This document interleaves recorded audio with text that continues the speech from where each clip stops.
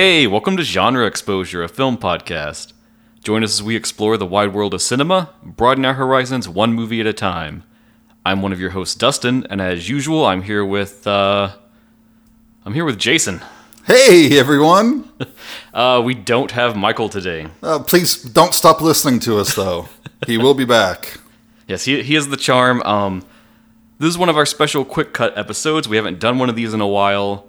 But a cool opportunity came up, and we didn't have the scheduling capabilities to lock all three of us down. Mm-hmm. So we're trying this duo thing. Yeah, we're very busy people. Yeah, unfortunately, right now. Our social calendars are just so full. So, we are going to talk about a movie today. So it's going to be kind of like a normal episode.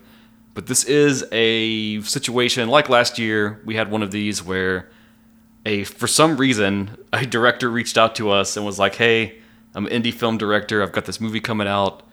I would love it if you guys watched it and kind of talked about it. What do you mean for some reason? Our opinions influence empires, dude. I mean, I'm just always surprised when it happens. Very humbled, very thankful, but also surprised. Absolutely. So today we are going to be talking about Pink Rabbit, directed by Zetkin Yakilmas. And that is a new movie that hasn't even been released yet. Yes. Currently, it is slated for release on September 13th. As always, we do a lot of this stuff in advance, so I don't know when this episode is going to drop. I assume somewhere close around it. So we don't really have any releasing info directly to drop on air. But as always, if you go to our episode, check the show notes, I will plug all those links in for you.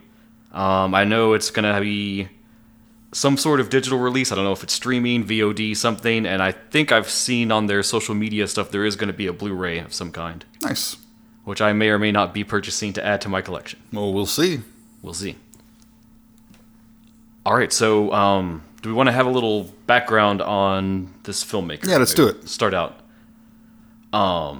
It's actually a husband-wife duo.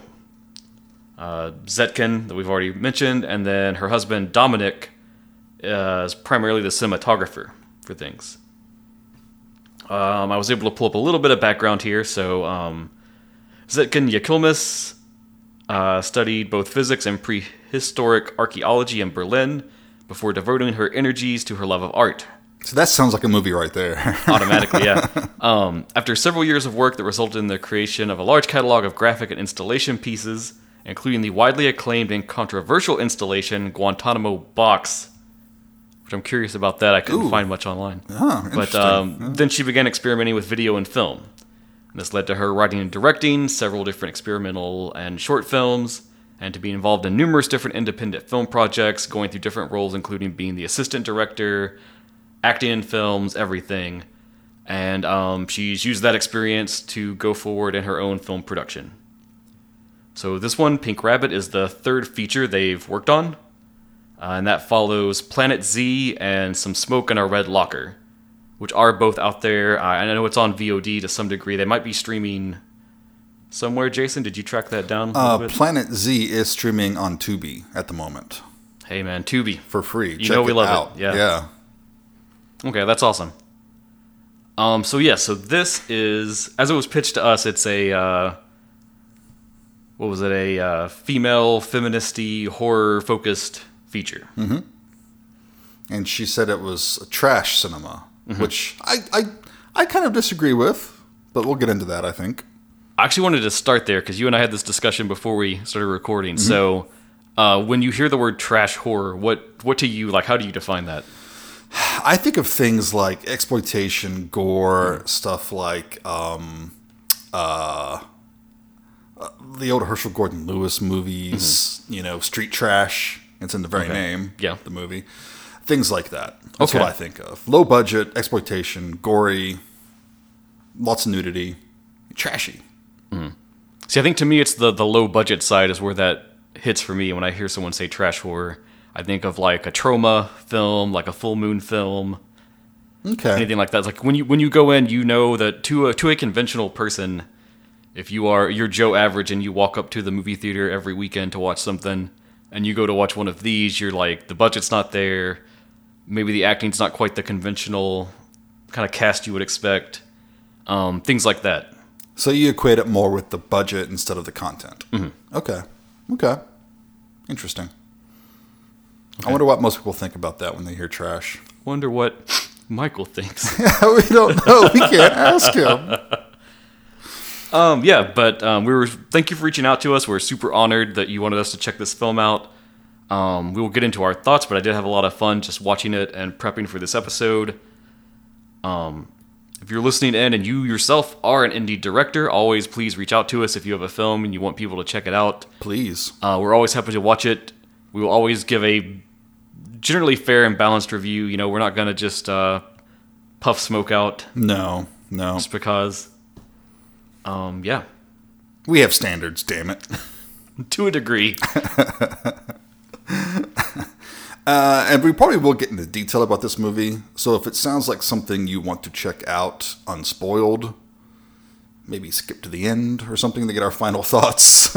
Yeah, because we're going to do this just like a normal episode. So we do the deep dive. We walk through the plot step by step, really dig in there, talk about everything that we like, things we think are weird or different or a hang up for us, and get nice into the nitty gritty. Right. So before we do that, I will just drop the synopsis of this film. Yes. So at this point, you can kind of jump off if you're like, wait, I want to see that. Because I will say also, this film has some twistiness to it where there's bigger revelations as you go. So there is a bit of a reward for going in blind. Right. The protagonist Martha's daily trip from work to home and her young son become a nightmare as a figure dressed like a pink rabbit crosses her path. The pink rabbit forces her into 3 bloody quests through different time periods. Can Martha win these challenges and keep her promise to put her son to bed? So if that sounds like your cup of tea, stop now. Wait for the movie to come out. I have a feeling it'll probably be streaming on Tubi, but like Dustin said, I'll put it in the show notes so you can find it. Oh, yeah. But now we will talk about it, so warning, spoilers. And the first thing I love is that this movie just hits the ground running and goes, because it immediately opens on a scene. It opens with the titular pink rabbit stomping a bunch of flowers. That's over the credits at the very beginning. And the pink rabbit is played by Roland Bjork. And he is a professional German wrestler. Oh, that explains it. Yeah. Okay. I thought maybe he was like an actual, professional psycho or something. Well, there's such a great tradition of horror and grabbing professional wrestlers True. And casting them in there. Very true. They know how to go over the top and just really sell it to the cheap seats. Which this guy does. I mean, he chews up the scenery. He hams it up the whole film, but I actually love his performance. It's pretty fun. And sometimes it is like a little disturbing, and then other times it's like straight up just Looney Tunes. Oh, yeah. Just ripped out of the page. Yeah, I was actually surprised how far into comedy this swerved. He's like frolicking through a field, and we get kind of this smash cut into an alarm clock going off that interrupts this intro. And immediately drags us sort of into our main character, Martha, who is played by Zetkin. So she has the dual role of directing and acting as the lead. And a lot of other things. She wrote the film. I noticed in the credits she did a lot of the editing. She did the color grading. Yep. So very talented person to have done all of this. Definitely. But we meet Martha. She's typical. She goes to work at an office. She's got a husband and a kid, and I really related to this character almost immediately because she's clearly overworked and unappreciated in her job. Yeah, her boss comes in and tells her that she's late and she can't keep doing that. She's going to get fired, handing her all these files to go over, read, proofread, whatever she has to do. And it made me think of like, if you know a lot about video games in the video game industry, they have this whole thing about crunch where they like force them to work more to get the game done on time. Right. I think computer effects too in movies. Yeah. They'll do that. This had that vibe because the boss is just like, well, it's got to get done. Yeah. Right. And she says something about how she hasn't seen her son in days. Yeah. I think she says. But he doesn't care. No. We don't even see his face. He's just like this faceless entity. We see like his body from the neck down or something. And I kind of like that because it's kind of like you feel the impact that he has on her life, but you don't, like he is not a person in the story. He's not a person. He's just some sort of entity that doesn't care, like a god.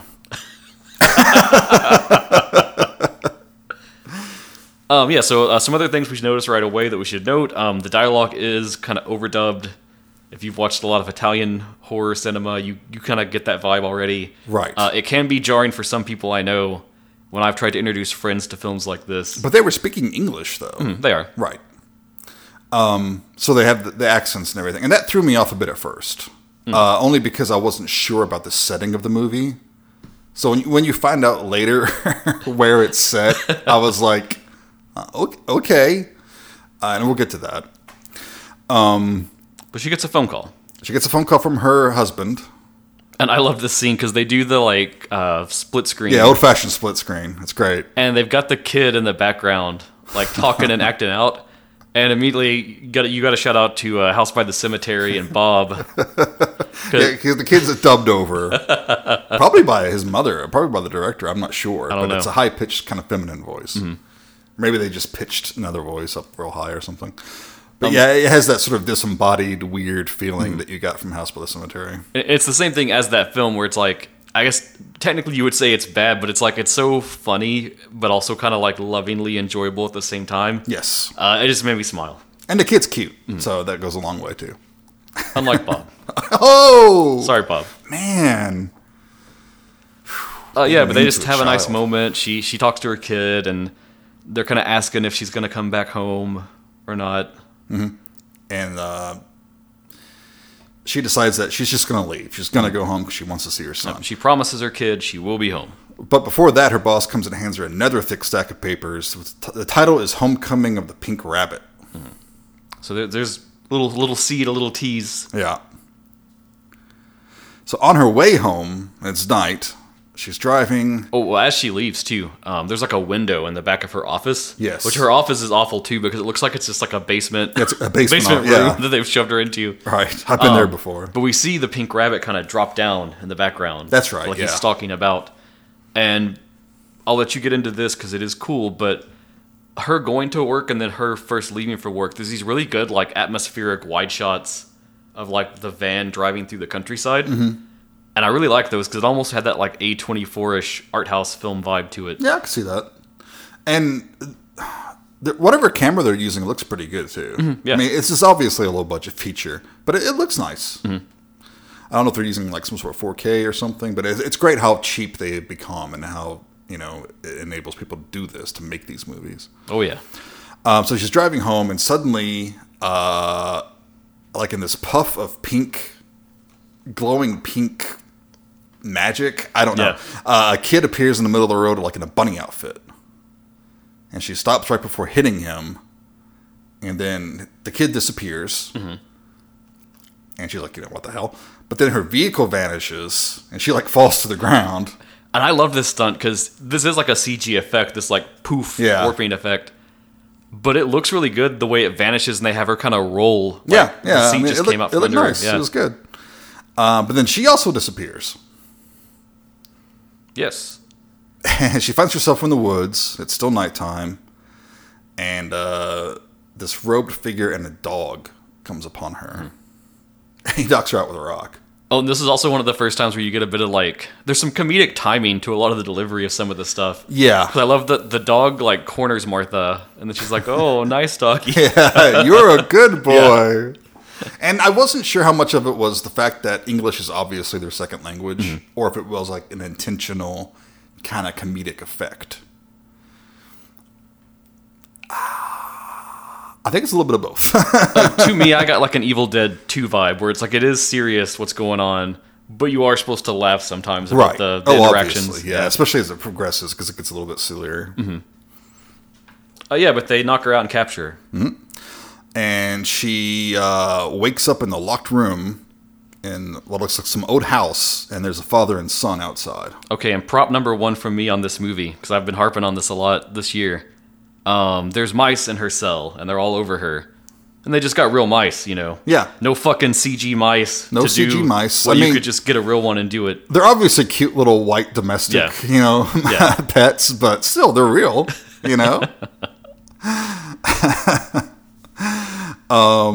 Right, but no, good point. And they weren't like some fake rubbery thing. So I very much respect that. Sure. Because somehow with thousands and thousands of dollars, a Hollywood studio can't get a damn rat. Yeah. But we meet these two assholes that are have captured her. Cain the Butcher and Caleb Shaman. And Caleb is Cain's son. Yes. And the first thing we should note about Caleb is he looks suspiciously similar to one of the Capitol protest storming people. Did you get that? I did, yeah. Yeah, the guy with the stupid, buffalo headdress hat. Yeah, the QAnon shaman, I think he's known as. It has to be a reference to that, and it was so funny when it came up. I was like, oh my god, I love that you're lampooning the ridiculousness of this. You're probably right. And also hanging prominently in the back is a big Confederate flag, which I found extremely confusing at first, because everyone has a German accent. I'm like, where are they? What? Huh? Well, the first thing we learn is that we get a date later. Yes. But she seems to be like, oh, I'm in the past somehow. These are they seem more like, rural village folk than actual Which people. I did not get that at first. I was thinking they were just, They were QAnon people. Yeah, they were QAnon people. Survival preppers. Yeah, it was wrong turn sort of territory, I could see that. But yeah, these guys are obviously cannibals. I mean, you know that right away. And the guy that plays Cain, Klaus-Peter Seifert. He's awesome. He is fucking awesome. I think Zetkin really carries the film because she is the lead and she just pulls the whole thing together. But of the supporting cast, dude, he is fucking awesome. Yeah, he's got a cool face. He's got old craggy features and a cool voice. His delivery is on point. He's chewing the fuck out of every scene he's in. Yeah, it's so good. He's a great bad guy. He'd be a really good Imperial officer or something in one of the new Star Wars shows. As no, Charles Band needs to get this guy on the phone. He could be the new puppet master. Yeah. Oh, dude. Yeah, there you go. And they say something about they catch her trying to escape because the wall's really thin plaster and she's digging through it. But they also said that the moon hasn't reached its zenith, so they can't kill her yet. So she can join them for some wine and liver. And we get a little Texas Chainsaw with it. They tie her up in a chair. Kind of she's there at their mercy as they sort of ham it up. Yep. Ham it up because they kill a pig, right? And they do a neat thing too. They tell her this really disturbing story about a lamb named Snowflake. Yeah, right. And it actually gives us this animated flashback segment. Yeah. And it's not very long, but it actually liked the style and the way it looked. It was very it's like a children's book. Yeah, like a children's book. But this is where we do know, they start to talk about when it is, and it's supposedly 1866. Yes. And I'll just say this now because I was confused about this until almost the end. But they are supposed to be in America. Did you grok that at first? Oh wow, you're bumping stuff already. Hey, I'm doing double time here. I'm giving my illuminating, incisive opinion on this movie, and I'm also recording it. So Yeah, that's usually Michael's job. Cut me some slack. I do appreciate your efforts. Thanks. So, I just assumed it was America. I assumed it was America until anything told me otherwise. Yeah. Really? Okay, because I was thinking it was just Germany. Because my confusion with the Confederate flag was, why does that exist in the past that far?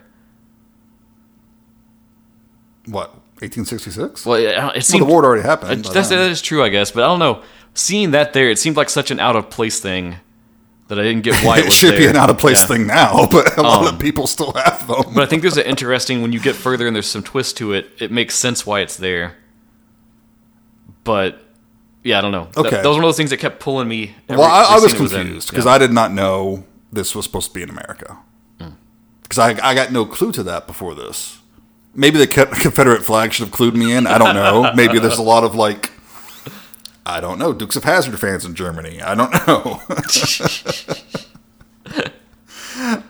Okay. When Cain the Butcher is telling Caleb about how they don't steal because that's not natural. Oh yeah. I love that part because animals kill, they don't steal. We're natural, we're one with nature. And he's going into this big spiel, and you see Caleb just kind of zone out. Yeah, I actually wrote down not the whole quote, but part of it. He says, "Hunting to survive is something every animal does, but stealing is something that's man-made. man-made like the money, which is used to enslave nature and subjugate all beings. Yeah, well, he's not completely wrong. But I love how he's just zoning out like. And we get a little context on them more.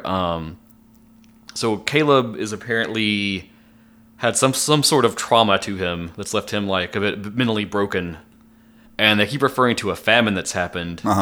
And they apparently Cain had a wife and another kid, and they actually died during the famine. Despite his best efforts to preserve their lives by letting them eat his leg. Yes, because he has a wooden leg. Interesting little plot details for these side characters. Yes. Maybe there'll be a prequel or set back in the 1800s with them. That'd be cool. I'm good for more of Cain, I think. Yeah, definitely. So she just kind of, basically begs them to let her go. Yeah, she's like, I'll pay you money, and that's how the whole we don't take money situation. I loved it too, because she was like, PayPal? And they're like, we don't know what this PayPal is that you speak of. What is PayPal? And they tell her how she looks dressed funny and stuff like that, and tell her what year it is. And she's like, what? And then her phone starts to ring, which freaks them the fuck out. Yes. And I love the execution of this, that they just like storm away from her. And then she actually capitalizes on this and just whips out the phone and starts like taking photos of them. Yeah, like she has the flash going and everything, and taking their picture and showing it to them and saying like, I can kill you. Yeah, she shows them one of the pictures and she's like, I've captured your soul. Yeah, well, it's pretty smart, Great plan. Unfortunately, Cain is pretty crazy. Yeah, he's pretty crazy. He's not afraid of witches. Now, why did her phone ring, though? I mean, we could chalk it up to like magic with the pink rabbit's powers and stuff, but I mean, she's really in the past. Her phone shouldn't have been ringing. There's no telling. Okay, I'll chalk it up to the pink rabbit. But it's a great line again that the Cain guy delivers, because he says, if it is my time to die, then so it is written. And he just picks up a weapon and comes at her. Yeah. And then kind of an awkward fight ensues. I thought it was interesting because it's definitely a little bit of awkward editing going on, but it's like there were some moments where it looked really, really good and it was staged super well, and then it'll cut, and then that next cut is like, what's going on? They're like slowly swinging the stuff at each other. Right. And then it'll cut back to another scene that looks really good again. Yeah. But, I mean, it gets its point across. But they subdue Martha and capture her again. Once again. And they reveal that their plan is to sacrifice her to Mother Nature. Yes. And Cain's like playing this drum. and Caleb's doing this little dance to it, which was just great. I quite liked that. So they're going to kill her, and they're like taking her shirt off. And they see she has stretch marks. So he starts asking about the child. Like, where is your child? And that's when we get the story about him and his family feeding them with his leg. Yeah. And then they whip out the old knife. And stab her. And this is a pretty good gore gag, I thought. Yeah. Yeah. It was pretty good. I like the blood, like as it like gushes out of her mouth. It was a little thickish. A little raspberry jam-ish, but not bad. Come on. Maybe I'm nitpicking. I'm picky about my blood. All right, Argento. But you know what? At least it wasn't frickin' CG blood. True. That was one of the things I put in my note, is that there is one spot where there's a little bit of CG blood, but overall, a lot of the effects that are actually like the gore gags and stuff, they are practical. Yeah. So even if the colors are maybe a little funny to you, it looks good, it feels good. I'll take it. I mean, God, Day of the Dead, or Dawn of the Dead has that spaghetti sauce for blood. Yeah. So, whatever. So yeah, she's not doing good. She's gonna die apparently and be a sacrifice for these jackasses here. Until the pink rabbit shows up. Yeah, and it's great because he just kind of busts down the door and charges in there. Yeah. That's where you really get the wrestler vibe. And he's got like this, a pink like rabbit suit over like, it looks like just a white t-shirt. And he's wearing like gold chains. And he's wearing an alarm clock, I guess sort of like the Mad Hatter, right? Well, it made me think of the White Rabbit from Alice in Wonderland. The White Rabbit. Yeah, not the Mad Hatter. Which is the same alarm clock that we see by her bedside in the intro. Yes. Yeah, but he charges in and kind of saves the day. He kicks their asses. Yeah. And then he I like how he goes fucking crazy was really what happens. He says a lot of stuff that's very funny, very weird. I think it's when he's fighting the two of them. One time he says, "Knife, fork, scissors, flames have no place in children's games." Yeah. There's some very strange dialogue, but he delivers it with aplomb. He calls himself the devil. When he rouses Martha, he says, "Martha, it's me. I'm your Joker." I'm not sure what that means, but okay. And he like wipes the blood. He wipes her stomach, and she's not hurt anymore. Yeah, just magically healed. Yeah. And he tells her that she's gonna have to try harder if she wants to make it home and get back to her son. Mm-hmm. And he explains that he is gonna give her another life. He uses specifically that terminology, like a game terminology. Uh-huh. And he tells her that she didn't actually know the rules yet, and that he would never be unfair as a player. Right. And then we get this comical, like, breakdown on the rules of what's going on. Yeah, we get, like, graphics coming up on the screen and stuff, like a video game or something.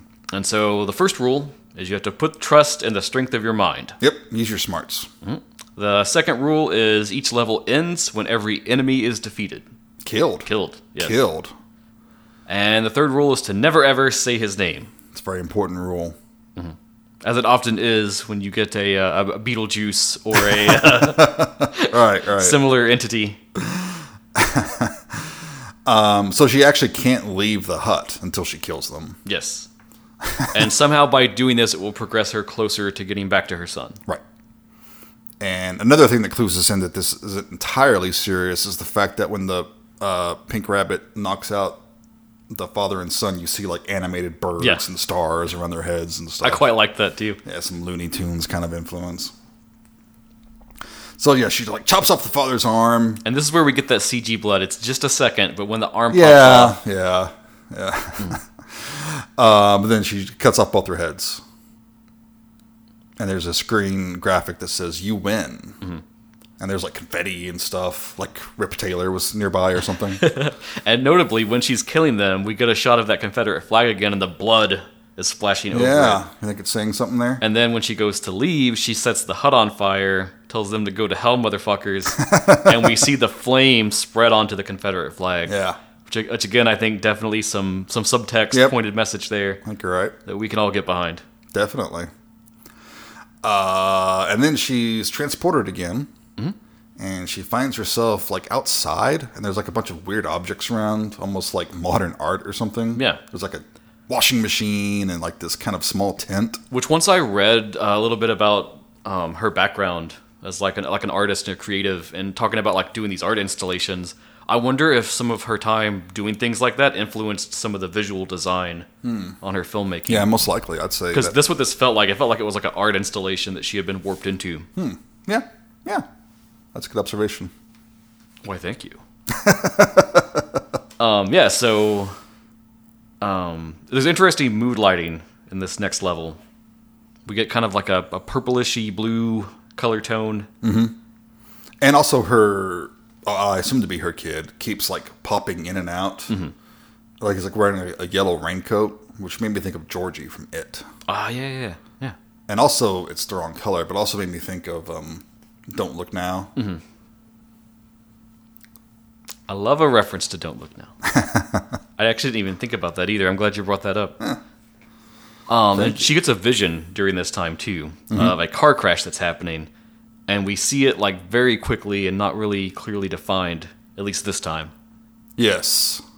And we see it's her phone drops, and it's a call from her boss on the phone. Yep. And then blood splatters all over it, right? Mm-hmm. And then she goes into this little tent, which gets a lot bigger once she's inside. So I guess it's like, the TARDIS or something. And we get an adorable cat. And again, props to the people making this film. Despite their budget, they got a real cat. We didn't have a fucking CG cat sitting there for no reason. I have a feeling that's probably their cat. Well, it was a very good boy or girl. Yes. Nice black cat. And I appreciate it. Yep. We are renowned cat lovers. I think anyone who regularly listens to this podcast knows that. But she meets a fortune teller. She's kind of a gothic Romani. Mm-hmm. And, she looks like she's either, I don't know. And it's played by Zetkin too, right? Is it? I got that vibe. It could have been another. I don't have a listing in the credits here that I have from IMDb of an actual actress for it. I don't see it either. Well, I just wondered because they had a similar nature to them, and all their shots were like cross shots. Like they were never in the same frame together. So maybe it was her. Huh. Okay.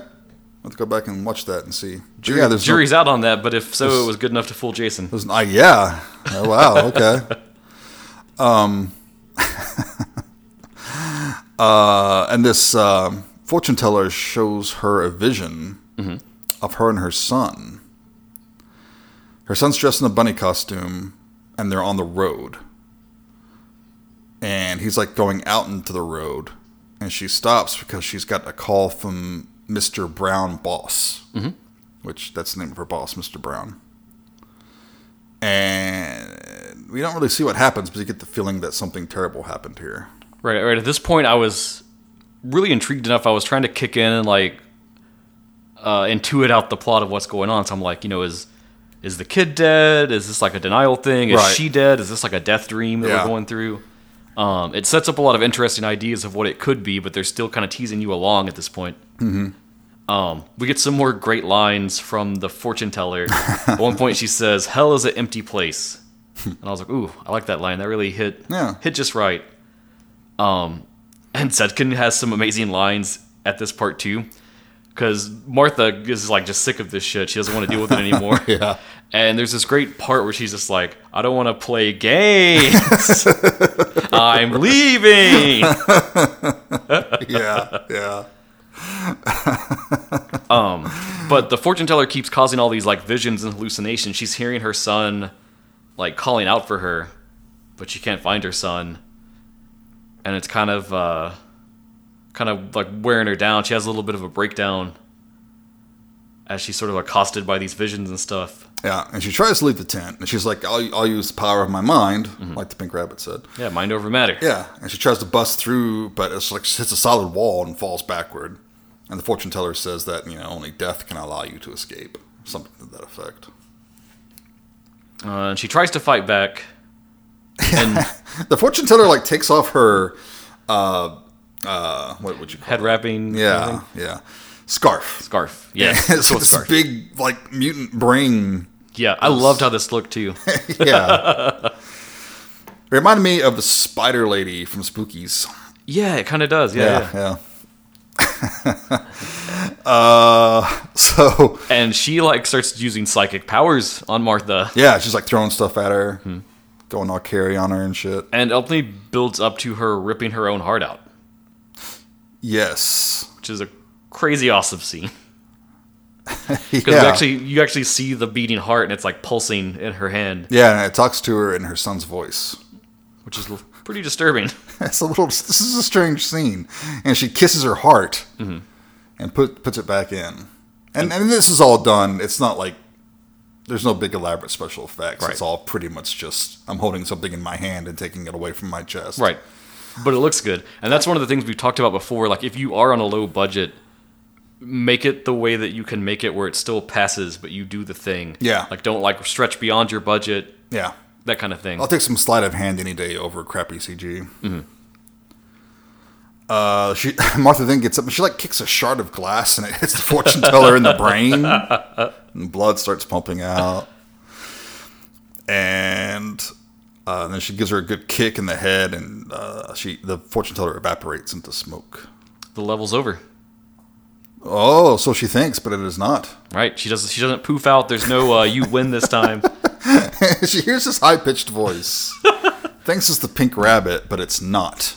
It's that black cat. And I really got to praise them for this because, animals speaking in films is like a thing that goes back for forever and ever and ever. There's all kinds of ways you can do it. Sure.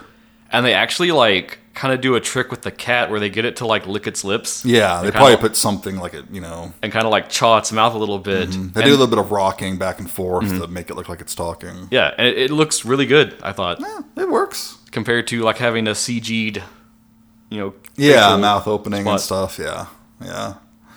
Although the voice was pitched so high, I had trouble understanding what it was saying. Yeah, it was a little like Halloween mask voice decoder box. Yeah.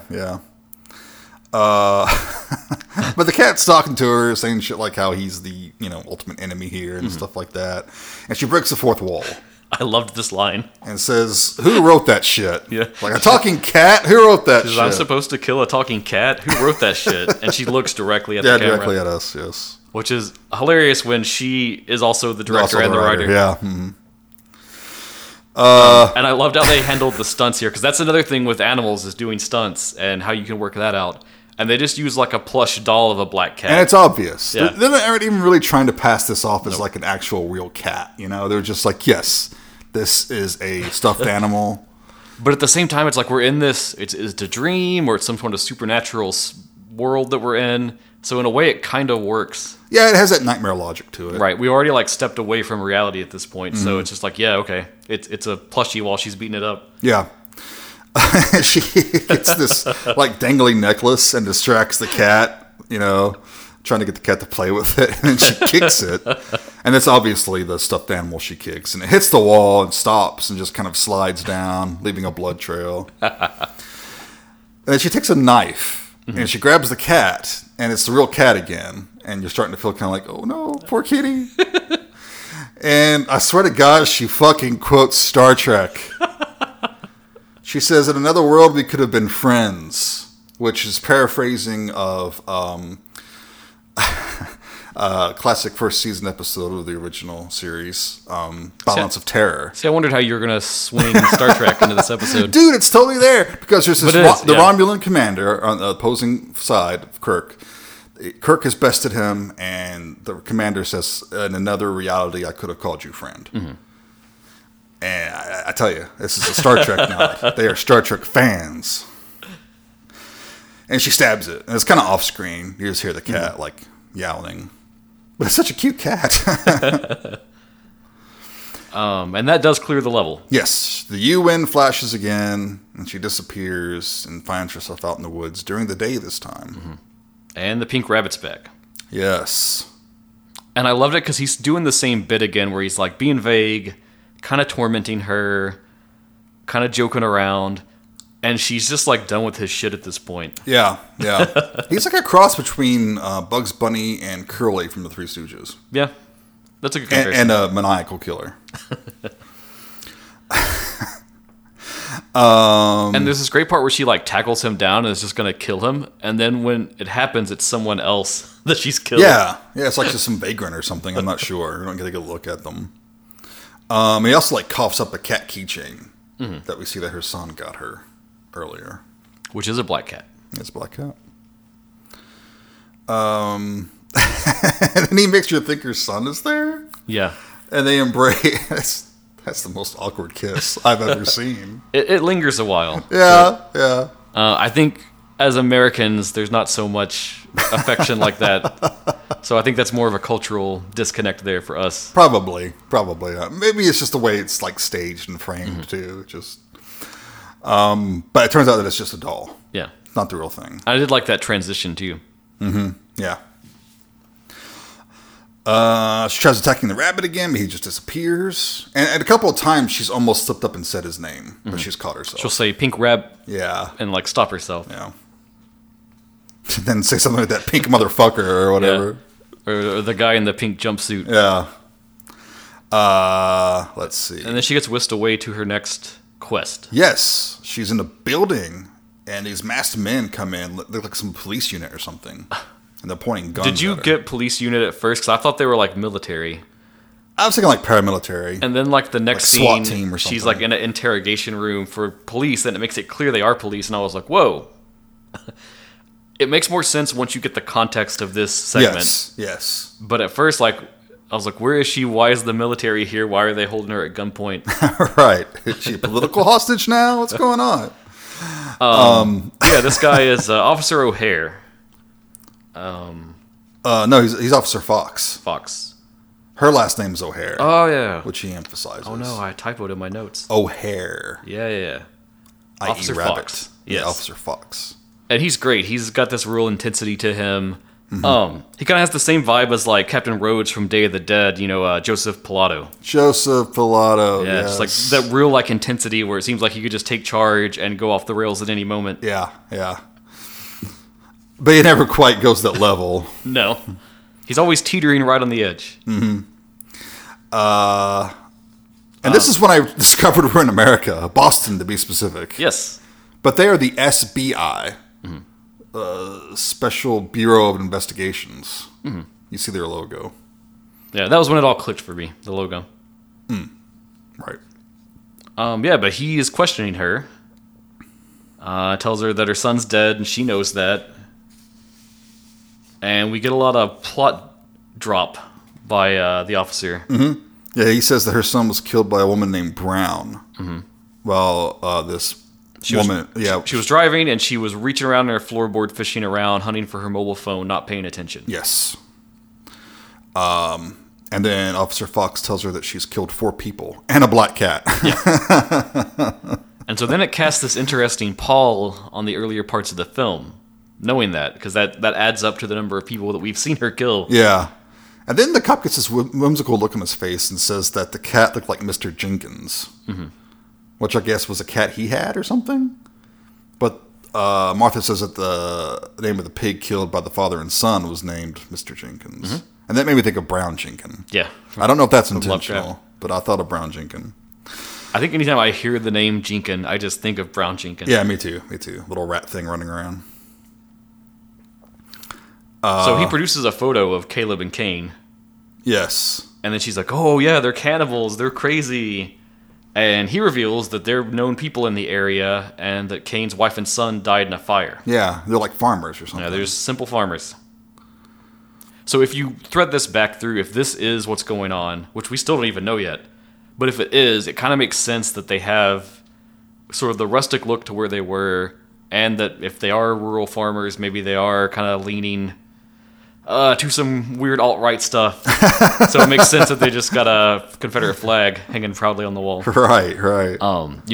Used to be where my old works office was. My drive to work would take me by a house that's just flying a Confederate flag every single day, and I would just be like, fuck, man, why? Yeah. Why do we live here, Jason? Seriously, I don't know, man. I really don't. Oh, well. He also shows her a videotape. Mm-hmm. She's dressed as a rabbit killing the fortune teller. But she's using a rifle. Right. So completely different context. Yeah, completely different. Oh, and apparently the guy in the wood was supposed to be like a security guard or something, or a warden, something like that.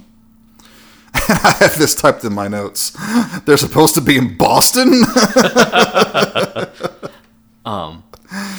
I will say I've mostly been all praise for this film so far. This is the one scene where I am going to be a little hard on this film. Okay.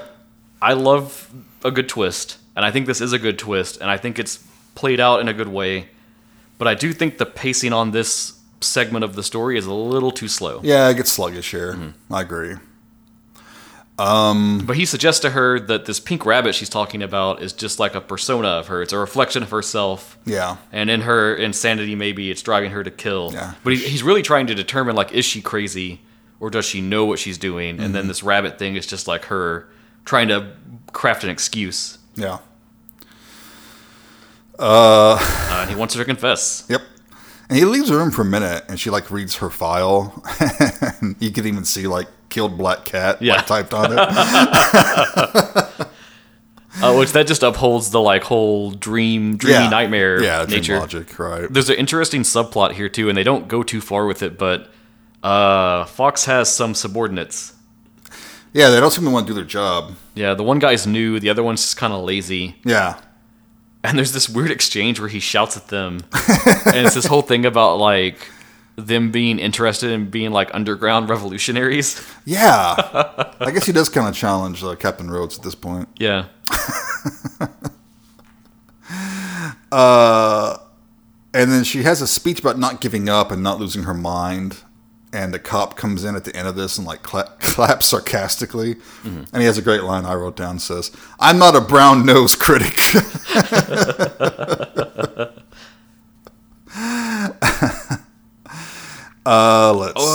He compares it to, after she says all of that, he says, if this were a film, this is another, like, fourth wall break. He says, if this was a film, movie critics would be praising your performance.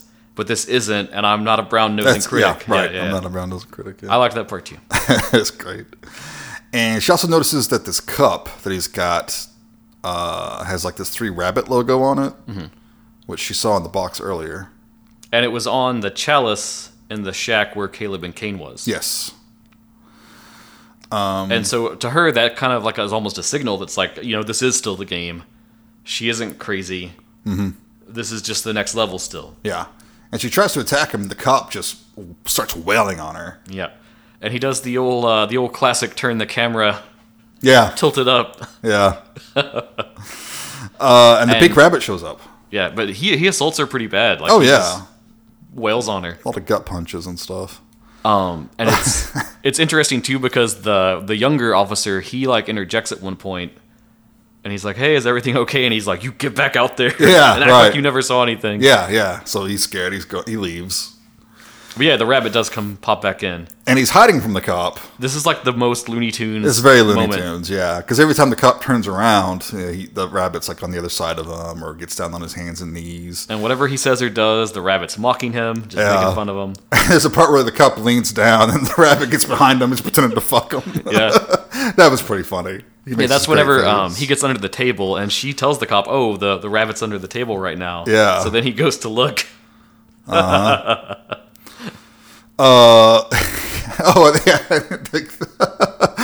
Officer Fox has that great line when he's talking to the subordinate who comes in, and he's like saying that he got his job because of his dad. The subordinate did. He's got a good golf game. Yeah, I like your father, and he is an awesome fucking golfer. This dude has great lines. Yeah. Well, we should say too that's David Ketter played Officer Fox. Yeah, I like him a lot. And the rabbit reminds her that she has to kill all of her enemies. It's the only way. Mm-hmm. And he gives her a sword. Oh, and this is another scene I want to harp on. Yeah, okay.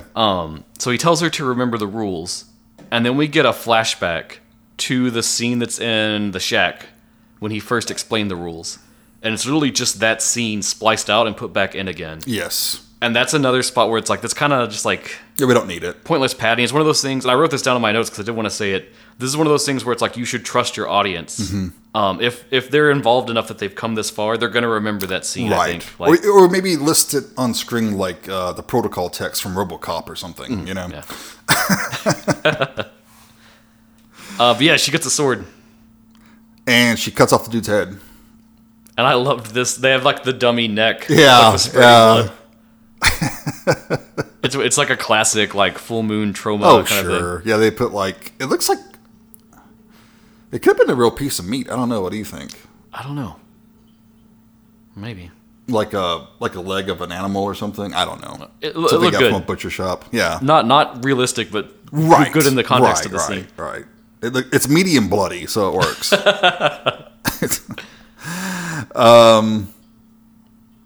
And then she's back out on the road. Yeah. And we get this nice scene of her just kind of walking, and she's sort of cursing her fate at this point. Right. She just wants to go home. That's all she's been trying to do. That's all she wants. She's had to kill all these people, everything. And then her van pops back up, but the rabbit's at the wheel. Yes. And he says, get in. We'll take you home. Yeah. She cleared the 3 quests. Uh-huh. And he does. And she gets home. And he gives her the key to the house to get in. And he's going to give her a present to remember him by. But she just kind of tells him to fuck off. Mm-hmm.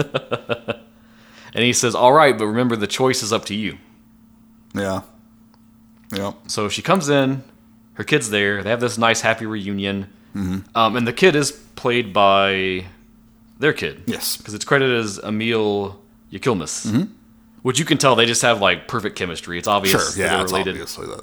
Yeah, it's so we get this nice little scene, and then as it plays out, she's going to read him a story. Put him to bed. And the title is Homecoming of the Pink Rabbit. So boom, now we're clicking back all the way to the start of the film, where we got that drop. And she just kind of goes into the story and starts reading it, which starts with saying Pink Rabbit. Yep. And we get another animated segment. Mm-hmm. She becomes a cartoon and drops into a hole. Yeah, the kid vanishes the second she says the name. Then she is a cartoon, and she falls down this chasm. And then this Pink Rabbit cartoon comes out.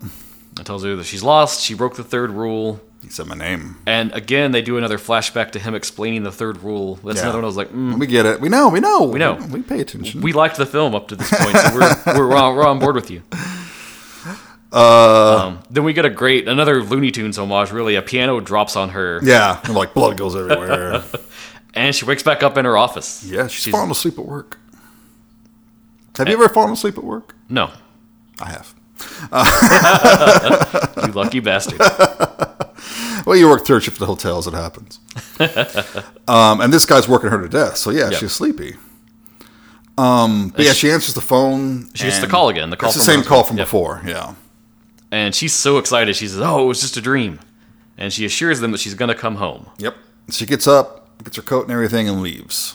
And we see the pink rabbit drop down in the background again. Yep. And then that text pops up, round 1. Start new game. Mm-hmm. So it's just going to happen over and over again like a Mobius strip. I love a Mobius strip film. You didn't like Triangle. Well, that's because that one sucks. This one reminded me of Triangle. The whole mother-son thing and all that. I can see that, yeah. Well, I think this one did it better, I'll be honest. Really? Okay. Yeah, fuck you, Triangle. Wow! I like Triangle. It's a good movie. It insisted upon itself. Oh my god, did not. Okay. We're not talking about Triangle. We're talking about Pink Rabbit. Which is a better film. So, that's the movie. We get a little final shot of that field from the intro as the credits play. Yes. And that's when you really take in just how much Zetkin herself did for the film. Oh, yeah. I mean, it's a labor of love. It's a shoestring budget. Mostly Zetkin and Dominic, as far as all the production and everything behind it. And she explained in the email that they basically shot it on their farm, right? Yeah. Yeah. And like in their house and all that stuff. It was self-financed, very low budget, would be considered a micro budget.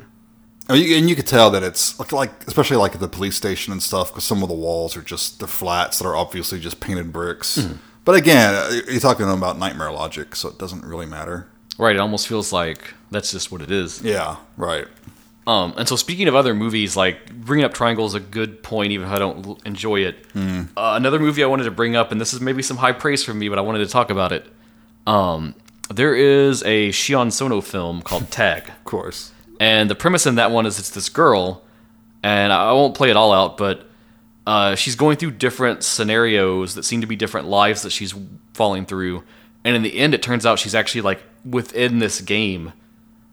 And the game exists basically for this thing that's kind of very exploitative of like men play it to see these girls and to see them get killed and tormented.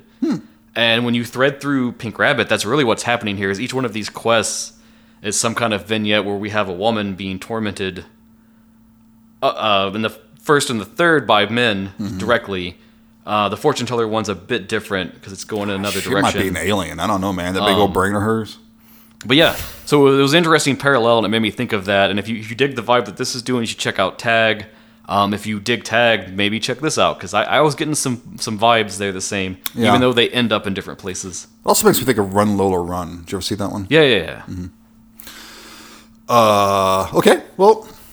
So what I want to ask you now, I guess, is what do you think? Like, what's going on here in this film? It is a Mobius strip, so it could be nothing or it could be anything. Yeah, I mean, it could just be a nightmare. You know, it could be her being punished. Maybe she's somehow responsible for her son's death. You know, I wanted to talk about that because of what we can see of the death. The kid wanders out into the road. She immediately is checking her phone when it rings. To me, I got the vibe like she knows it's her boss. Yeah, so she has to answer it. Yeah. And it's more a subtext thing, but I think there's something about the fact that she's so wrapped up in this job. Right. In a way, is it suggesting like that has like led to the kid's death? Yes.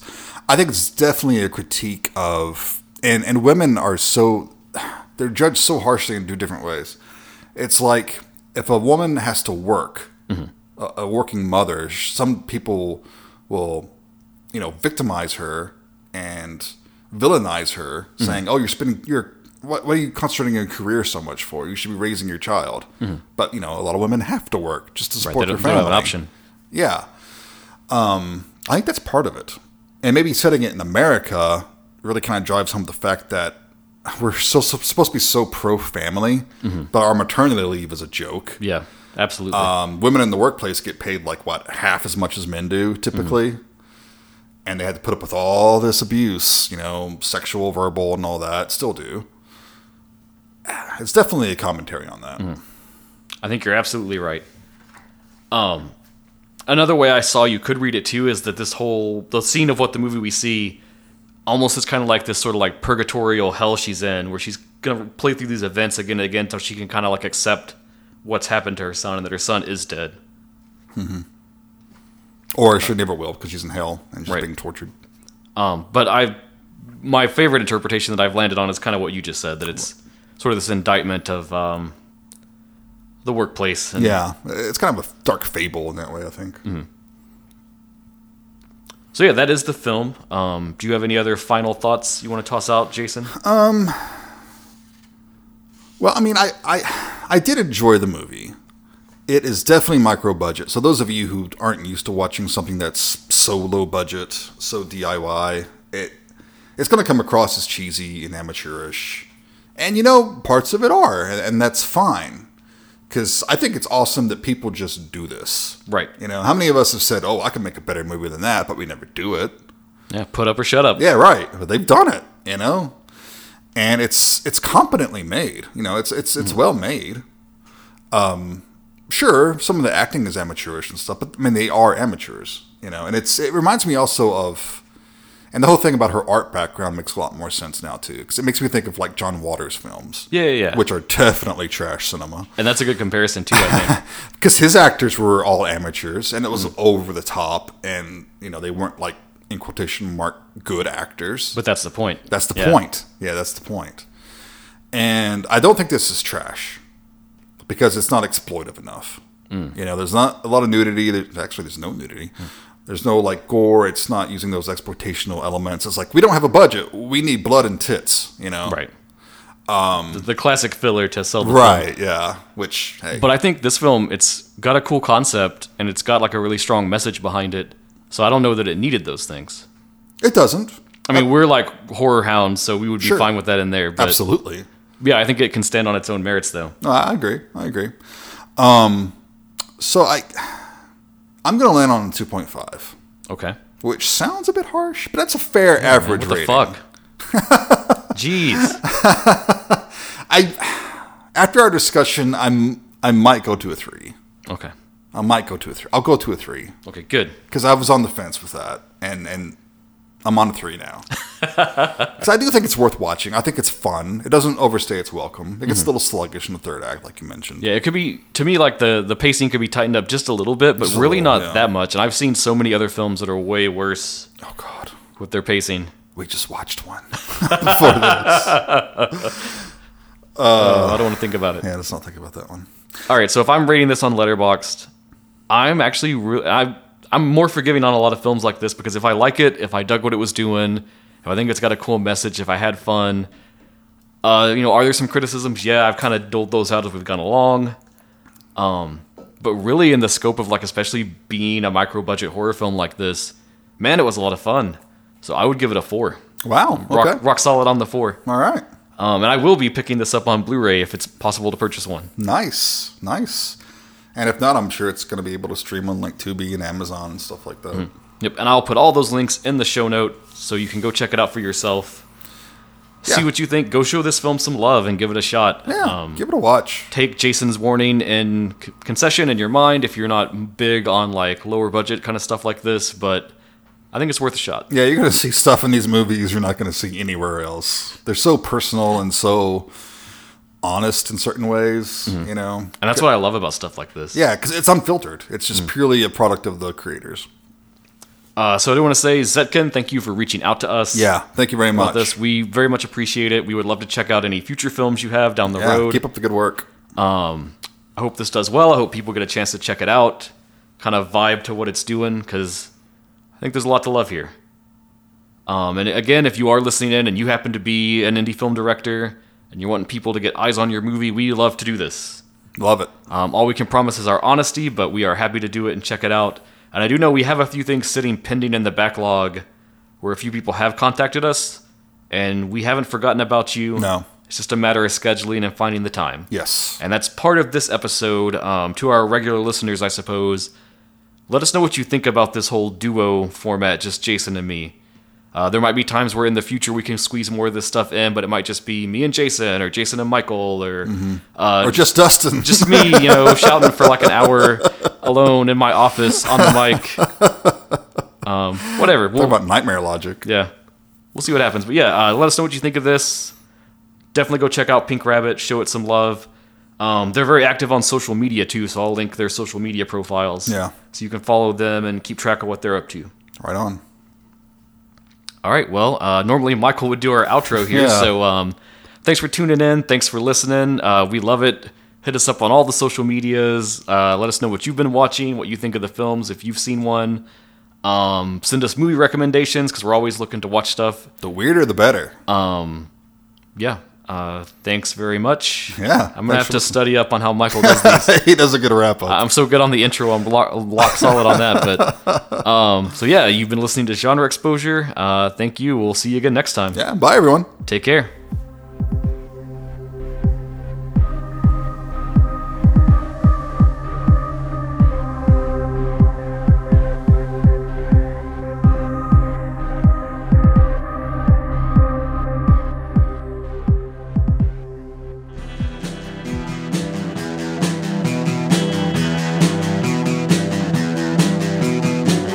You're listening to the Prescribed Films Podcast Network, home to hundreds of hours of free podcast entertainment. The shows on this network all have a common goal, providing you with the best discussions about movies and other forms of entertainment media. The PFPN hopes to fill your earholes with audio joy. Visit our website with links to all the other amazing shows at www.thepfpn.com. Thanks for listening.